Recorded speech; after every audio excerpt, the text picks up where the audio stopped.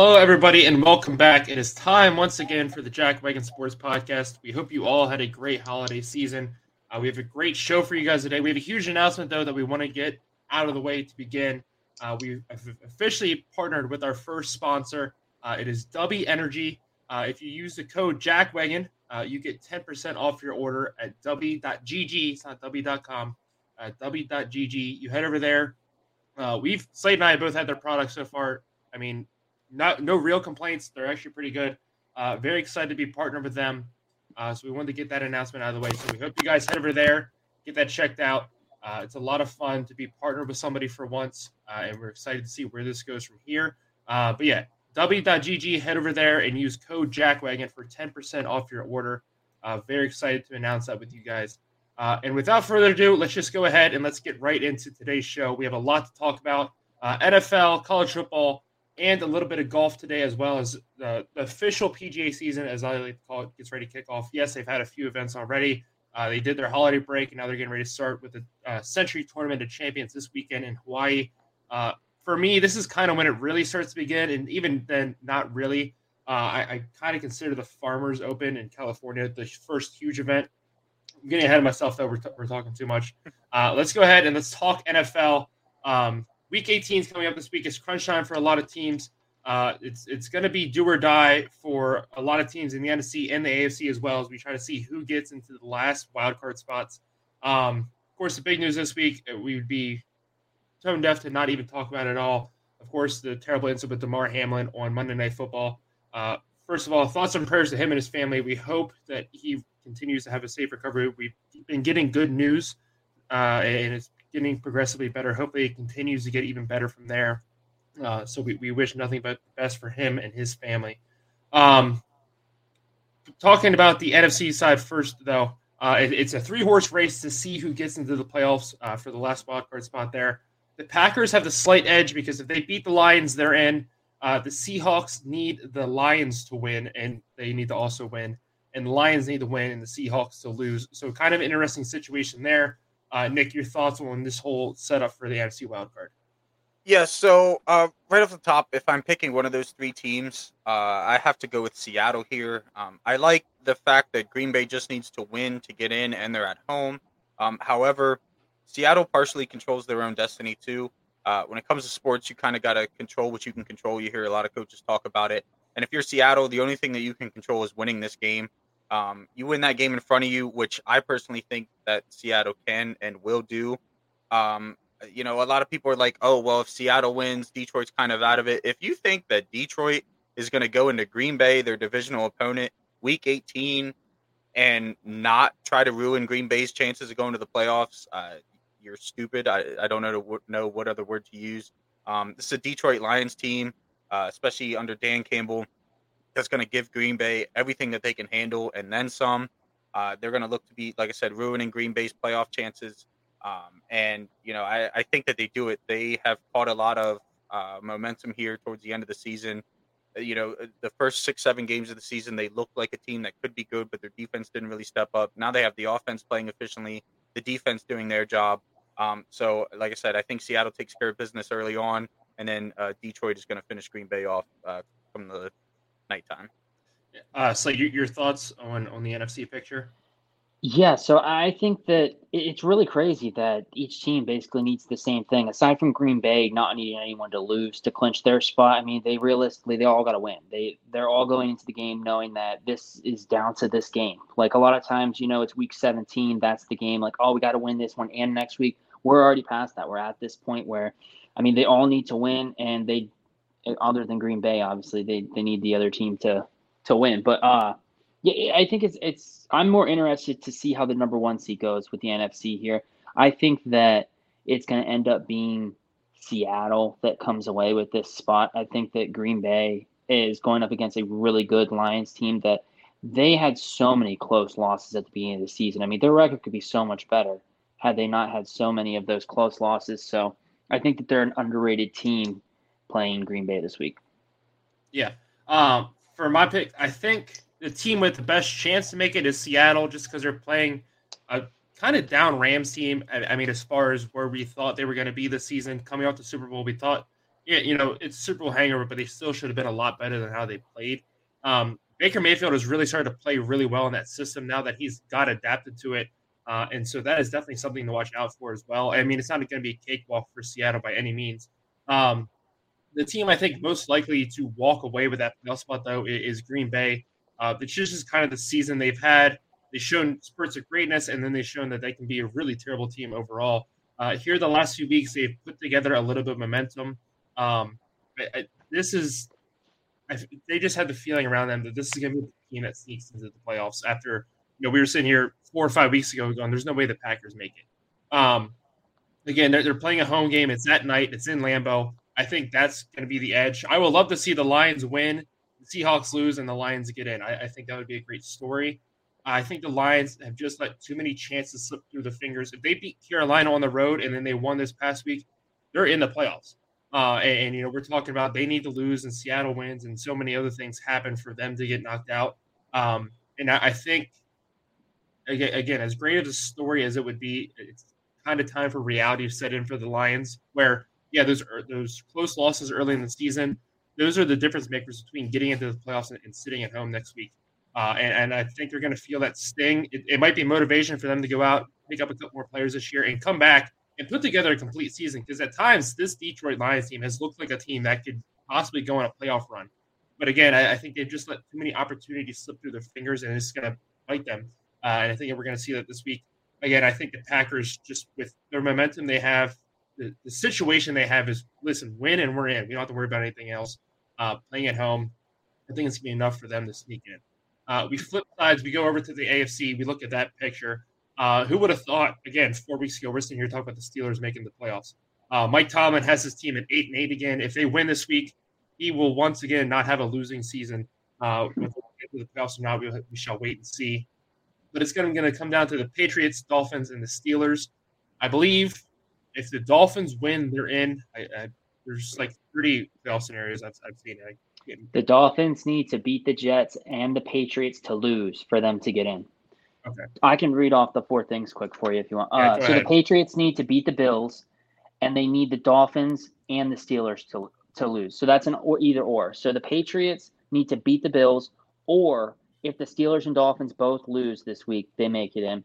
The Dolphins, as we already said, they need to beat the Jets and they need the Patriots to lose. The Steelers need to beat the Browns and they need the Dolphins and Patriots to both lose. And the Jaguars can lose to the Titans, and with losses to the other teams, they'll still make it in. It's a crazy way of events that the Patriots are still the easiest path, it seems, because they just need to win or have 2 of the other teams lose. Right. Yeah, like I said, I mean, just between the Patriots and you think, again, 4 or 5 weeks ago, we were sitting here looking at the Steelers going, oh, they're going to scrap their whole team. They're looking at a top 10 draft pick and so on. And here they are. They're actually fighting for a playoff spot. Kenny Pickett has finally started to develop a little bit of that offense and shown signs of how good he really can be. Now, are they going to continue to do that? We'll have to wait and see. I'm not sitting here saying Kenny Pickett's a huge draft success or anything by that stretch of the imagination. I think he still has a long way to go. So does that whole organization. I think the Dolphins have wasted way too many. I think they're on, a 6-7 game losing streak right now. You have Tua hurt, and now I believe Teddy Bridgewater's out as well. So the whole quarterback situation is not in favor of the Dolphins. I think there's going to be a lot of finger pointing at Mike McCarthy already. That's not his name. Mike McDaniels. Mike McDaniels. I was like, Mike McCarthy is not the coach of the Dolphins. There's going to be a lot of finger pointing at McDaniels already. Listen, he had this team at one point in position to be the number 1 seed in the AFC, and now we're sitting here talking about they're not even going to be in the playoffs. I don't think they win this week. I think the Dolphins are all but done. Again, with 2 quarterbacks out, it makes it almost impossible. A lot of squandered opportunities. Again, I don't think all the blame should go on McDaniels. You can only help injuries so much, but regardless, no matter what happens around your team, there's always going to be finger pointing at the head coach. We're going to talk about head coaches here in a minute. The Patriots, again, I worry about Mac Jones in pressure situations. Yeah, he's looked really good at times this year, but a lot of those times it's, hey, this is just another game. Let's go out there and let's play. They're also playing the Bills. And again, this is if this game doesn't get canceled, we shall wait and see what happens. Or if, the Bills decide to just take a forfeit, or nobody knows what's going to happen with that situation. But regardless, if they do play, they're going to be a very determined team to go out there and play well for their teammate. They also still are fighting to lock up the number 1 overall seed. Again, we have to wait and see what happens with that and the Bengals. So that's going to be a very high energy matchup for the Bills. I believe they're at Buffalo as well. So that crowd is going to be rampant. I think the Patriots are walking into the most dangerous situation. Believe it or not, I think the Steelers have the easiest path here. They're going to play the Browns, who just got eliminated last week, are honestly a complete dumpster fire, if you ask me. Deshaun Watson, he finally threw a couple good passes last week. Still, he does not look very good at all, in my opinion. And I don't think that Browns team is anything special. So, believe it or not, I believe the Steelers have the best path to get into this wild card spot. But yeah, Nick, your thoughts on the whole AFC playoff situation? Yeah, so I'm actually going to go ahead and agree with you on this. I think that the Steelers have the best shot, the easiest road, so to speak, to that playoff spot. They just have to beat the Browns, which the offense of the Browns is struggling way too much to really compete against the Steelers defense. They might put up some points. The big question mark really is Pittsburgh's offense versus Cleveland's defense. And despite a couple pieces like Garrett and whatnot on the Browns defense, I think that the Steelers move the ball enough and score just enough points. Probably going to be a low scoring, like 20-17, something like that, if it's even that high. But I like the Steelers in that game. And like you said, Miami being on your third quarterback is not, even though they are at home, it's a very tough Jets defense, a very good Jets defense. I don't think that your third string quarterback gets it done, no matter how much offensive talent you have around him. And then, New England, going on the road against what's going to be a very emotional Bills team, a very good Bills team, still the favorite to win the Super Bowl. I like Pittsburgh's chances. Mike Tomlin always finds a way, to go positive, as we've talked about plenty of times. So really, I think Pittsburgh gets the job done, and it's on the other two teams, that they're competing against to get a win. And I don't think that either one of them have a good shot at getting the win. So I like Pittsburgh. Yeah. Slade, your thoughts on this wild card matchup? Yeah, so obviously I want Pittsburgh to win, but it's a short-lived thing because they end up playing either the Bills or the Chiefs then the first round of it's difficult. But I think that I personally think the Dolphins have the easiest ride. I think you guys have both mentioned that the Patriots are walking into one of the most hostile environments against the Bills.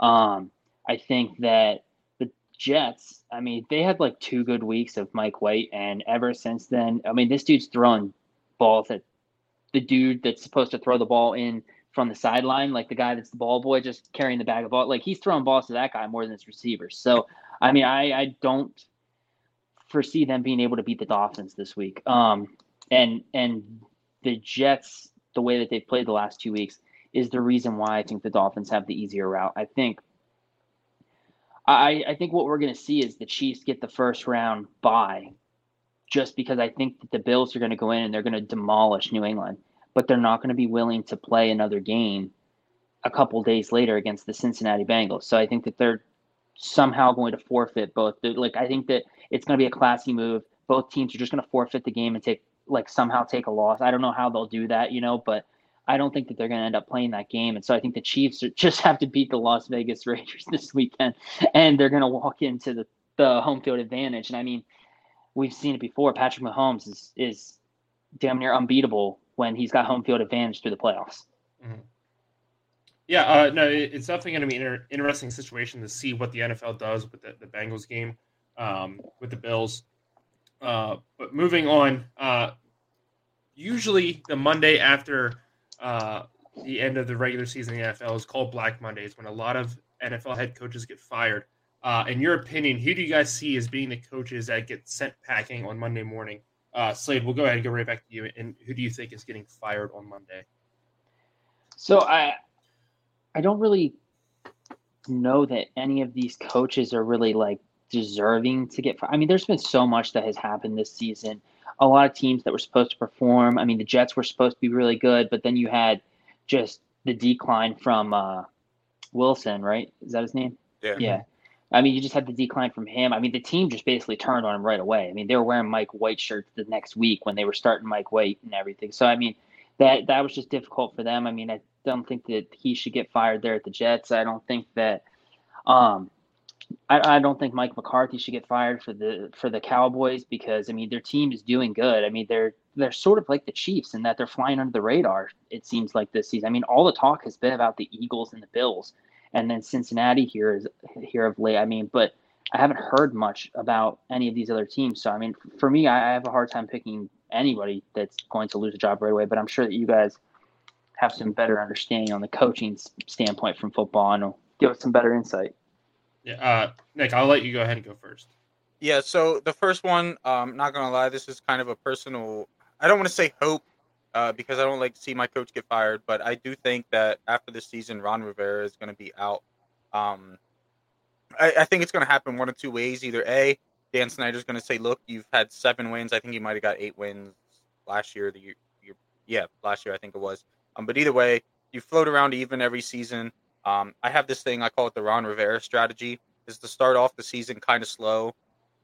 During the middle of the season, go on some bullshit win streak, and then at the end of the season, when you have a chance to make the playoffs, you either A, fumble it away, or B, get in by the grace of God because some other team lost.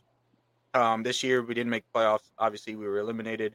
And I just think that the entire coaching staff, Ron Rivera, Jack Del Rio, Scott Turner, they all need to go. And how do you do that? You fire the head coach and let somebody else come in and build their team. I will say there's been talk about Sean Payton. I'm not one of those Commanders fans. I do not think Sean Payton is coming to the Commanders. I don't understand why he would. I know we have a talented offense and a good defense, but it's still somebody like Sean Payton. I don't think he's coming to Washington. I don't even think that it has to do with like how their offense and defense runs. I think that the struggle that is going to remain for their team is within the management. Dan Snyder and everything. I mean, I don't think anyone wants to walk in there and be the head coach, no matter whether they think they can take them to 13 wins, knowing that this team might get sold by the time they get there. Like, that's the second option here is, there's talk where the sale could happen as soon as March. Now, obviously, that wouldn't be finalized and everything. But I learned about this thing that happens in professional sports where if you know that there's agreement for a sale or something, that new owner can kind of start to put his touch on things. Like he can start to say, hey, this coach is fired, this coach is coming in, whatever. One of those two ways I think Ron Rivera's gone this season, and that's my, biggest. He could stay, don't get me wrong, but from a personal point of view, I think that he's gone this season. I just don't think there's any reason to keep him around, especially if the sale were to happen, close to the end of this year. I agree with you as far as Ron Rivera. I don't think he gets fired though. I think he's more so going to be, listen, it's time for me to step away. Almost like a mutual agreement, but they're going to let him leave on his terms. Let him leave with a little bit of honor, not necessarily fire him. I do want to say real quick before you get started, like I appreciate where Ron came in. He was brought in to change the culture in the locker room. He did that by all means. I'm thankful. You can only do so much when Dan Snyder's your owner screwing out. He's a good coach.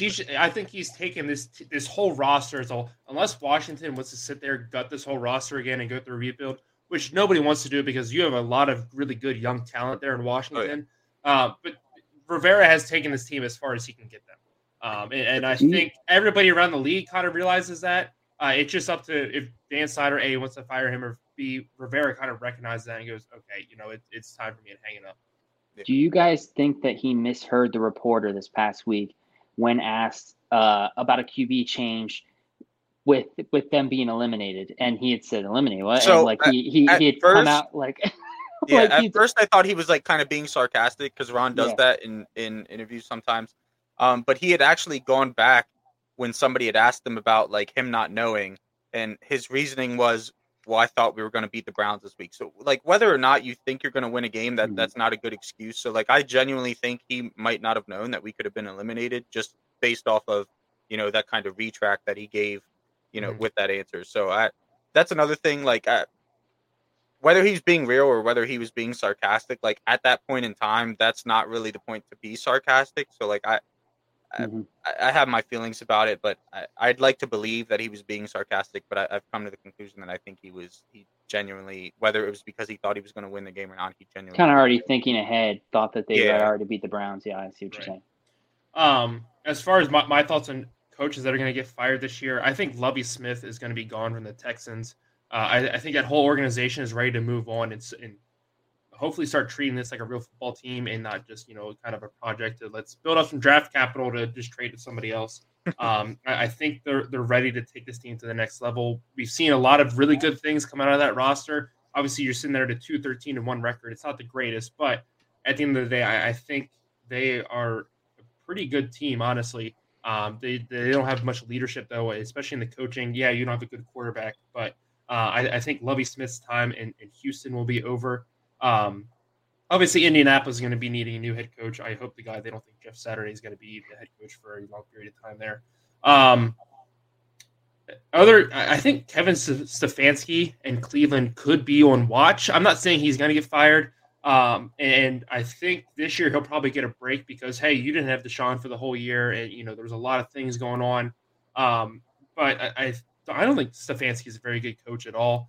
I think Baker Mayfield was his highlight, and he got him to the playoffs. They won one playoff game, and then I think that's it. I think that's all you're going to see out of Kevin Stefanski. From here on out, you're going to see them flirt with the wild card, and that'll probably be about it with him. But again, we'll have to wait and see. I'm pretty sure the ownership's going to be like, we'll give you one more year with Watson and see where it goes. I think Cliff Kingsbury is also going to be fired. I agree. Why he was ever hired, I have no idea. Or why they signed an extension. He basically flunked out of the college ranks with Patrick Mahomes because he couldn't win more than 4 games in a season. He comes into the NFL. He has a couple good years to get started, but we've seen time and time again where this Cardinals team just falls flat on their face. And, yeah, you can point at the Kyler Murray injury, but he wasn't playing that well to begin with this season. And I really think that Arizona is fed up with Kingsbury. They're going to move on from him. He was supposed to be this quarterback whisperer because everybody thought Mahomes was a product of him. That was definitely not the case. And so I think we're going to see Kingsbury coach his last game this Sunday. I think that'll be it. Now, I do think there might be 2 coaches on retirement watch. I think Pete Carroll in Seattle, he might be ready to hang it up. He's been there for how many years? He's getting up there in age. He might be tired of just dealing with the circus year in, year out. And I'm staring. I can't think of the Rams head coach right now. But it was rumored. Sean McVay. I wanted to call him Sean McDermott, but I knew that was the Bills coach. Sean McVay. It was rumored he was going to retire last year after the Super Bowl, which I wasn't aware of. People have kind of alluded to how poorly this season has gone. Is he going to hang it up? Is Stafford going to hang it up? Is Aaron Donald going to hang it up? Remember, they had to basically beg Aaron Donald to come back for the season. And so I don't think the competitor in him wants to go out like he has gone out this year. But he might just be, tired of it, a little bit over it. But we'll have to wait and see. But I think, and also like when you look at the Rams, again, this is my opinion. I'm not an NFL executive or anything like that. But when I look at the Rams and I think about how you had to, beg Aaron Donald to come back, Stafford, even though he had a good year last year, didn't start out the year good this year before getting injured. When I look at the Rams, I'm thinking at the very least, if you're not doing it next year, in 2 years, you're talking complete rebuild. I think they should do it next year. Well, the difficult thing they gave away. I was going to say with the difficult thing. Look, and I think why McVay is looking at retiring is I have to sit here. It's going to be 4 years until we can start to do anything with this roster again because we have to trade everybody away. We're going to be looking like the Texans. They're all going to retire, like you're saying. Matthew Stafford, he'll retire. Well, I'm not even just saying him. I'm just saying you still have other pieces on that team, not big names like that, but there's going to be guys that you can trade away. You're not getting first round picks for them. You're going to be getting second, third round picks, late round picks. The only guy you're getting first round picks for is Cooper Kupp, and he's still young. It's like he'll be who they build around. Yeah, exactly. So that's why I think he might be. Listen, I don't want to go out on this terrible season coming off that Super Bowl win, but I also don't want to sit here and have to go through this whole rebuild. I think if Stafford hangs it up after this season, I think McVay will as well. But we'll have to wait and see on that. But those I would like to see Sean McVay go to college. I would like to see him versus Lane Kiffin in like an SEC primetime game. Yeah, I honestly wouldn't be surprised if these rumors are true about Harbaugh going to the NFL. I could see McVay going to a school like Michigan. Hey, this is a big-time Power 5 program. They're right there on the edge. I could easily go in there and push them over. Him versus Lincoln Riley then. Yeah. Yeah. So I think that's definitely a possibility if a big-name college football spot opens up, like a Michigan, where everything, again, is kind of established. He doesn't have to go in there and completely rebuild that program. I think he definitely has the groundwork laid out to want to go in there and do that. So we'll have to wait and see. Moving on out of the NFL, we're going to talk a little bit of college football here today. Bowl season is wrapping up. We only have the national championship game left on Monday, which I'm going to be very excited for. Let's go ahead and look at Capital One Bowl Mania real quick.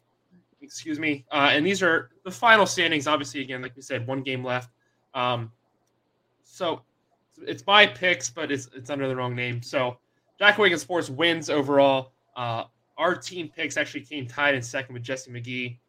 Jesse's like to say that we cheated. I don't know how we cheated, but I mean, hey. Yeah, because he said that we're not allowed to enter our own contest. Yeah, but we'll call him co-winner. I will gladly hand him. He just wanted to win.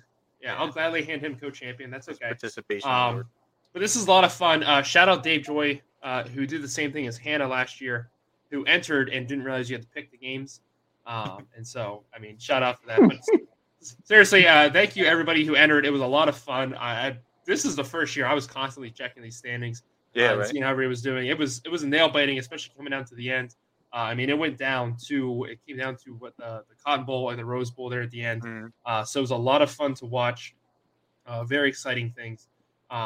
But looking back on bowl season, we want to kind of look at some of the winners and losers. Now, this isn't just teams. This can be players, coaches, or, again, overall programs. Nick, I'll go to you first. Who do you have as your winners and who do you have as your losers coming out of bowl season? Yeah, so I picked one winner and loser as teams and one winner and loser as conferences. So the first one, I would be remiss. I'm not going to lie. I'm not Googled. Couldn't tell me if that was the real word or not. Remiss is. I'm not sure if remissed is, but nonetheless, I'm using it. If I didn't mention Penn State in the good category, we've talked about it outside of the podcast. 2 stud running backs, an O-line that should, once again, get better. A belief in the fact that the QB situation is going to be better. Shout out to Sean Clifford while we're at it. We've talked a lot of crap on him on here, but every good thing that's been provided to me from the Penn State offense under him has been mostly because of him and some ridiculous Jahan Dotson catches until this year when we got a running game. But nonetheless, and a star-studded defense that's filled with a lot of young talent that really shouldn't miss out on a couple pieces that we're going to lose this offseason. Not to mention a coach finally getting his first top 10 win. So you can't help but say the future's bright. I think that they look good. As far as my bad team, I was hesitant to say this. I almost chose somebody else, but I went with USC on this. And, while they still ended with a pretty good season, the way that they ended the season to me was very disappointing. You had a chance at the college football playoffs. You couldn't get it done. And then when you have a month to prepare and go out to play Tulane, albeit a very good Tulane team, and you don't get the job done, you let them come back on you. To me, I know that they're still going to have a lot of key players around next season, but I just think whether it's coaching, whether it's players, whatever it is, the way that you ended the season isn't going to help you carry any momentum over in the next year. So you're going to have to, kind of count on new players coming in and player development. I just don't like the way that they ended the season. So I had to go with them in the bad category. As far as conferences go, in the good category, I have to go the SEC. They continue to make their case as the best conference in college football, between having the most teams playing in bowl games, the second best bowl win percentage, only behind the Big Ten, which had 2 less teams play in bowls, and being represented by the favorite in the national championship game. It's hard to argue that the SEC is the top conference. And then as far as bad, I went with the Big 12. They were definitely on the wrong side of things when it comes to bowl season, despite having the other representative in the national championship game in TCU. If you take out TCU beating Michigan, they went 1-5 in all other bowl games. I wanted to give them more credit because of TCU being there, and there's a lot of teams that competed against TCU in the regular season. But after seeing what TCU can do when they play 4 whole quarters, which luckily they realized that they could do that before the game against Michigan, it suddenly makes the rest of the Big 12 not look as good. Yes, Slade, even Texas, sorry. But yeah, definitely huge disappointment. I thought the Big 12 would do a lot better, especially, seeing how TCU did and the way a lot of teams competed against them. But like I said, once we've seen what TCU can do with 4 quarters, it suddenly makes the rest of the Big 12 look a lot more inferior.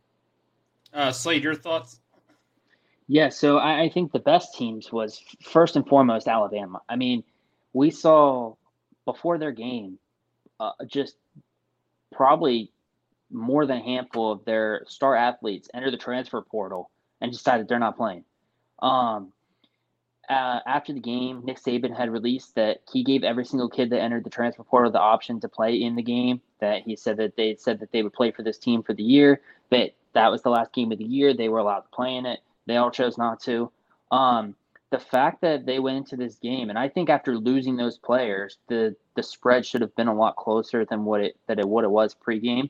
But to only give up 2 touchdowns in that game and score 45 was just a great way to end the season for Bryce Young, who had, I would say, a disappointing season for himself. I mean, he did have a good season, but compared to last season, I would say it was a disappointment for him.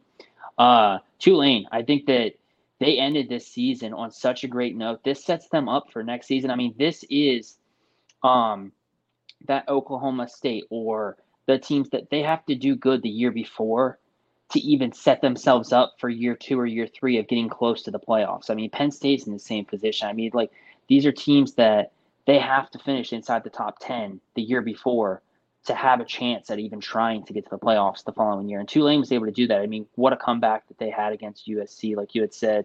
PSU and Oregon both getting it done was nice. And then just a team that I didn't think deserved to even play was Clemson. I mean, I feel like they were just a disappointment. You're playing backup quarterback for Tennessee. I mean, Clemson chose their quarterback over their starting quarterback that they had. I mean, obviously it was a good pick the week before or the game before, but I mean, and the only thing they kept talking about is that it was the kid's first loss or something like that as a quarterback since like prep school or something. I'm like, it's just didn't need to be what it was about. But I just feel like Clemson was the disappointment. I'm glad they did not win that game 2 games before making it into the playoffs, because that would have been really disappointing to see them play one of these top 4 teams that we got to see and get their breaks blown off. Yeah. I'm going to slightly disagree with you there. I'm not putting that loss on Klubnik at all. I thought he actually looked very well at times. I think that was Clemson as a whole came out and just looked terrible. They couldn't get him any time in the pocket. I saw multiple wide receivers dropping passes. He was playing very well. He hit a lot of his open guys. I think Klubnik will be fine. I think it's a whole system issue at Clemson. And so, again, it's not great. I just don't want to put all the blame on him. Yeah, well, ESPN ESPN was definitely overhyping. Yeah, it was his show. It was his show. And a lot of people forget Milton was the starter over Hooker before last season started, and a lot of people were doubting him for some reason. He came out and he showed why Tennessee is in good hands moving forward. My winners and losers, my winning team, I'm going to give it to OU, Oklahoma. A lot of people thought they were going to go to Florida and just get throttled by Florida State. I was one of those people. I thought Florida State was clicking on all cylinders. Oklahoma went out there. They were up for a couple scores early. They took it to the finish line. That was a really good game. Oklahoma has had a very good recruiting year as well. They're setting themselves up nicely for next year. A lot of people thought Brent Venables was going to be a failure. Listen, he took over this great Oklahoma team who, for some reason, last offseason, all anybody could talk about was the amount of people that left Oklahoma. And then this season, they were surprised when Oklahoma was struggling so much. I think Oklahoma's in good hands going forward. I think Venables is a good coach. I'm excited to see where that program can go. If they can get momentum going before they head to the SEC in a couple years, it's going to be a lot of fun to watch. My loser team is Florida. I understand they had a lot of opt-outs. They had a lot of trouble going on with the quarterback situation. But the team that showed up in Las Vegas was one of the worst football teams I've ever seen. I'm still watching videos, weeks later, of players just jogging down the field. A pass rusher just stood there as a ball was set. That team went there with no desire. I think they kind of knew they were going to lose, but 9 times out of 10, when you see a team that's, hey, we're picked to lose, nobody's believing in us. They go out there and they at least want to put up a show. A lot of these guys, again, are probably going to transfer. Hey, let me go out there and let me put some good film on against a really good Oregon State team. They just had zero desire to be in that bowl game.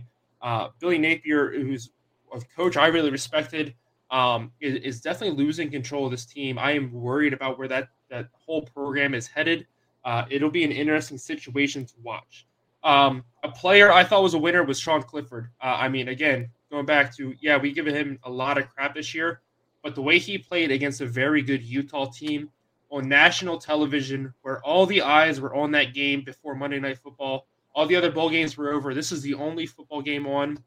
Scouts are going to be watching this. NFL GMs, executives, everybody, coaches are watching this game.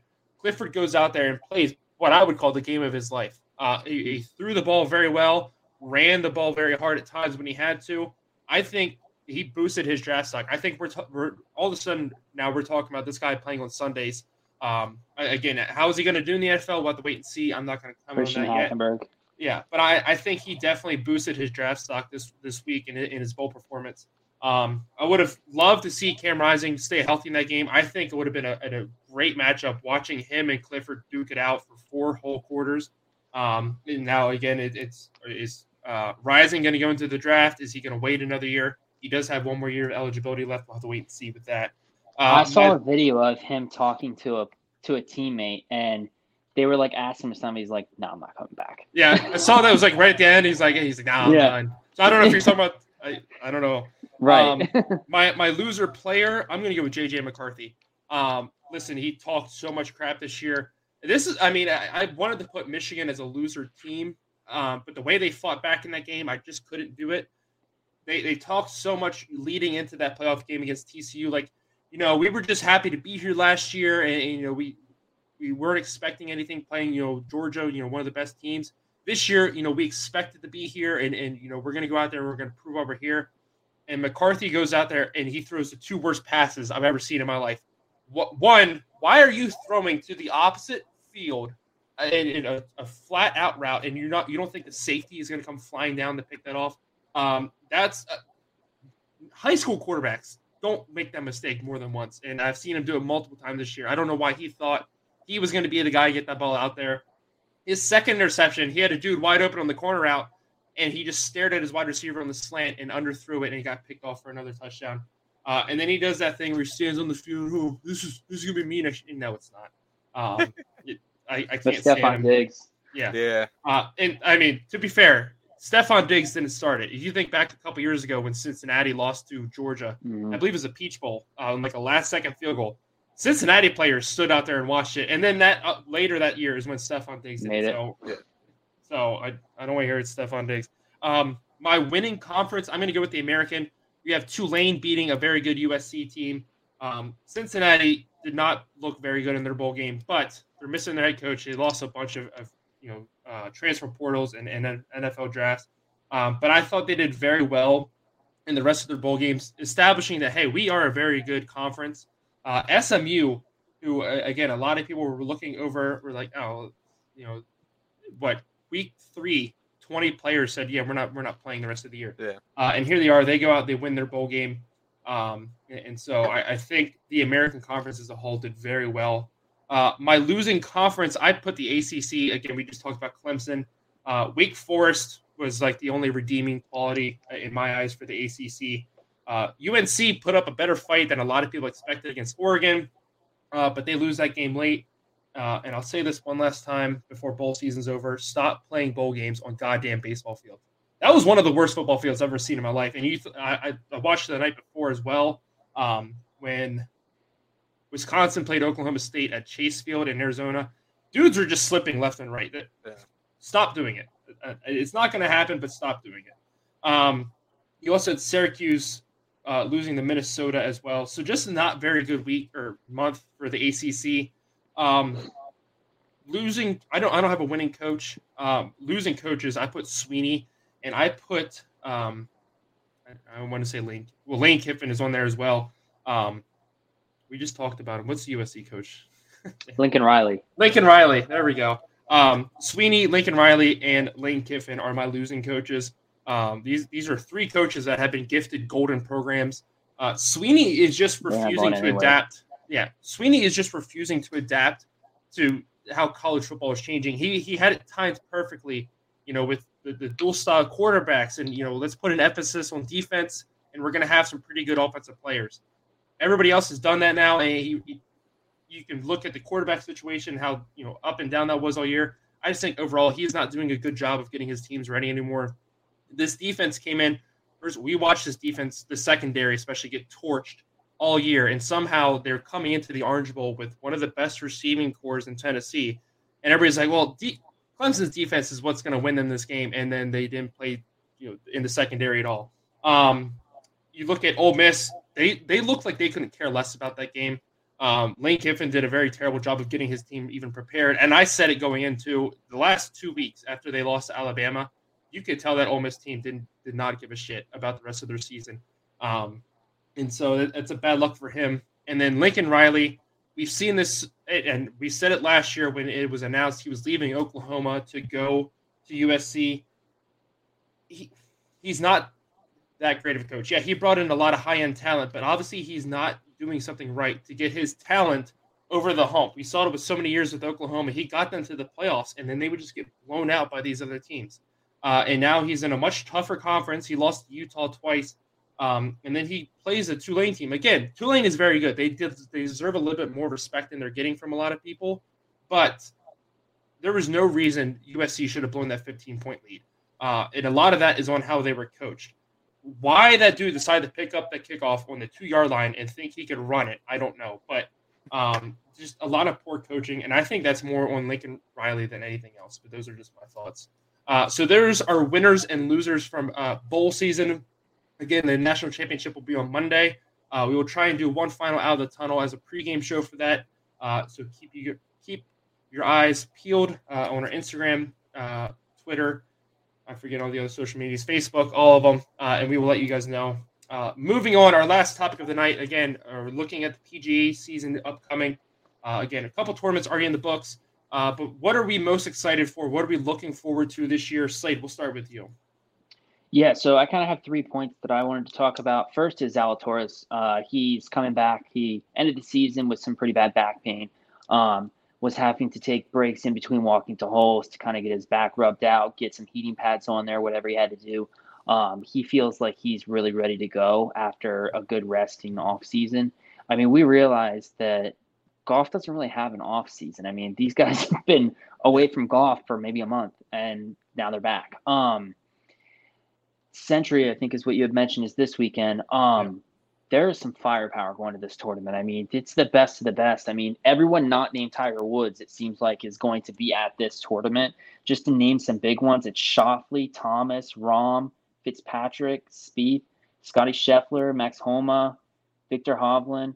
Like, there's a lot of firepower coming to this. And so I think it's going to be a really good one to watch really early on here. Everyone's trying to kind of get a jump on the points to start the season. And the last part that I kind of wanted to mention is I saw some news. I hadn't did a lot of digging on it, but that some of the tournaments are going to be allowing live golfers possibly. Like, I know the Masters is, yeah. So I'm wondering what your guys' thoughts are on how this is going to mesh when it comes to kind of them talking to reporters and stuff when these tournaments happen. Like, what do you think do you think it's going to be a live versus PGA thing, or do you think it's going to be like no, this is Dustin Johnson, he's fighting for his weekend? Like, do you think it's going to be like a team aspect where it's like the live golfers are out to kick ass and beat all the PGA players, or do you think it's going to be like, nope, Dustin Johnson doesn't care who he plays for, what league he plays on, he's here to win the Masters?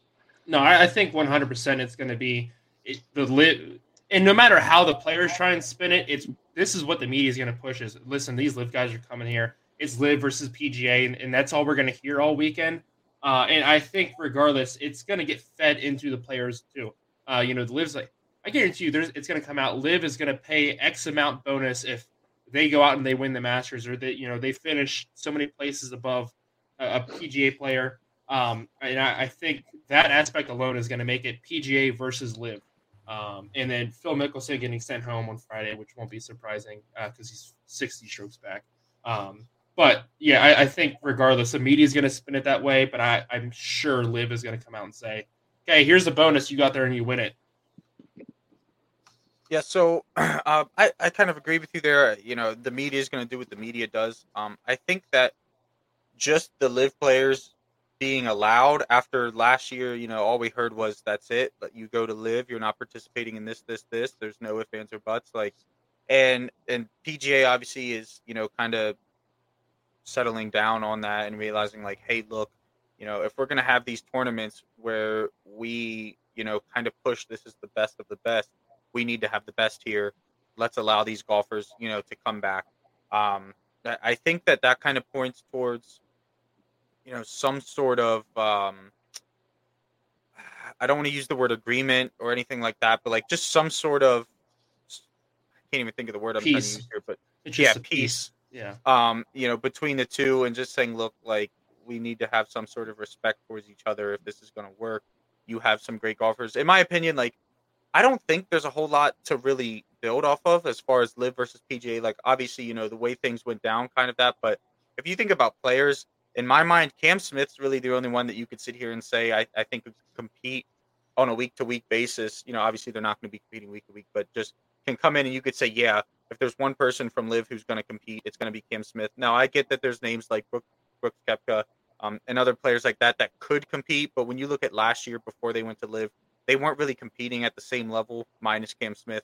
Obviously golf is golf, that could change. But I just think that I think that the building blocks are in place to kind of create this unionization, whatever, between the two. But yeah, the media is going to spin it how the media is going to spin it because it's going to get viewers. I just think that an overall feel is going to be created, at least on the course, that, hey, we're the best golfers in the world. Like, let's put this Live versus whatever aside, because these guys are going to be playing side by side. You might get, Rory's talked a lot of crap about Live, and he might get paired with, say, Dustin Johnson or Cam Smith. And then at that point, like, if you're going to sit there and play 18 holes where you have it in your head, like, I don't like this guy because he left, it's going to ruin your game. And it might even help the other person's game because they know they're in your head. So I think that everything's there to kind of get past, that petty crap when everything all started, and to eventually be able to, work together. Like I said, we got the best golfers in the world. We're going to put them out there, compete. We don't care what league they're playing in. But yeah. Real quick, George, I think that I kind of disagree. I think that this just fuels the fire more, them allowing these players to play. I mean, you got Dustin Johnson, who went and made $100 million. I think it was 120, but he over $100 million to go play 4 rounds of golf at another league, and now he can come back and get paid like, I don't know, $7 million to win the Masters plus whatever bonus Live throws at him. If you don't think that pisses Rory and anyone else off that sat in that players meeting with Tiger up front, being like, "Hey, we need to stick together. PGA is who gave you your start. Like, what? Let them go do their thing. They're gonna play on this other network that can't even get picked up by an actual TV. You got to watch it on YouTube TV, whatever." And now you have this. I mean, same with like you would say, Cam Smith. He went, probably made another $100 million going over there, and now he's back playing the tournaments. He doesn't care about playing in these other tournaments. He only wants to play in the Masters and that. Yeah, I'm not saying the players aren't pissed off about it. I'm just saying they understand they're not. They can bitch about it, but nothing's going to change. And I think a lot of them, yeah, Rory will probably go out there and make a fuss about it. Tiger might as well, and so on. Maybe even JT and Spieth. But at some point, a lot of these guys are going to be like, okay, well, I can sit here and complain about it, or I can just go out here and play golf. And I think at that point, like I said, that's when the media is going to take over and just start spinning everything. And I think regardless, yeah, again, I don't think anybody's happy about this at all, within the PGA ranks. The Live players, and again, it's not every Live player, it's only the ones that have previously qualified for the Masters. So I believe it's Cam Smith, Dustin Johnson, and Mickelson are the big ones. There's going to be a few other names that I just don't care about.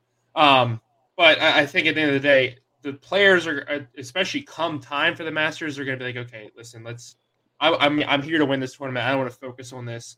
I can't make a fuss about it. Masters have made up their mind. They're not going to change it at this point. And I think they're going to go out there and they're going to try and play their best so they can show, again, the PGA is home of the best players in the world, and it's not over in Live, just because they paid some nobody who could barely make the tournaments a couple $100 million. Did you have anything else? Nick, anything? Yeah, I was gonna say Nick. I was just gonna throw it to Nick, but fine. All right. Yeah. So, really, what I'm looking forward to the most is getting a couple questions that I have for the season answered. So, those questions would be: one, can Rory carry the momentum from what I would consider a great finish of his season? Not even just winning the FedEx, but overall, you look back at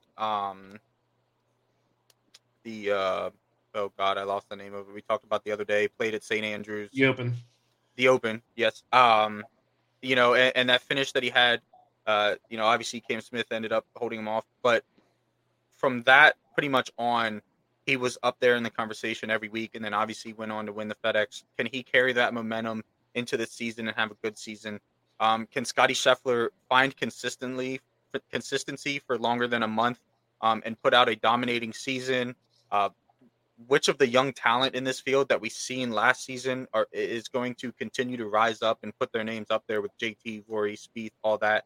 And finally, probably the question that everybody's asking themselves, will it finally feel like Tiger is actually back? So that's what I'm looking forward to, getting those questions answered, maybe even adding a few more questions there. But I'm real excited. Yeah. As far as I go, a lot of the things I'm excited for this year, I think this is going to be one of the most exciting years in golf that we've had in recent. I mean, you think back, it was Tiger dominated for years, and then he had his injuries, he fell off, and then Rory took over, and then Spieth took over, and then it was JT, and then last year it looked like, okay, it's Scheffler's turn, he's going to take over. This year we have a lot of young guys coming up. You got Zalatoris, like we talked about. We have Kim. You have Max Homa, who again is not winning every tournament, but he always looks so good when he plays. He's a lot of fun. Brings a lot of eyes to the sport with his social media presence. There's you have Cam Champ as well. Again, you have a lot of Cam Young.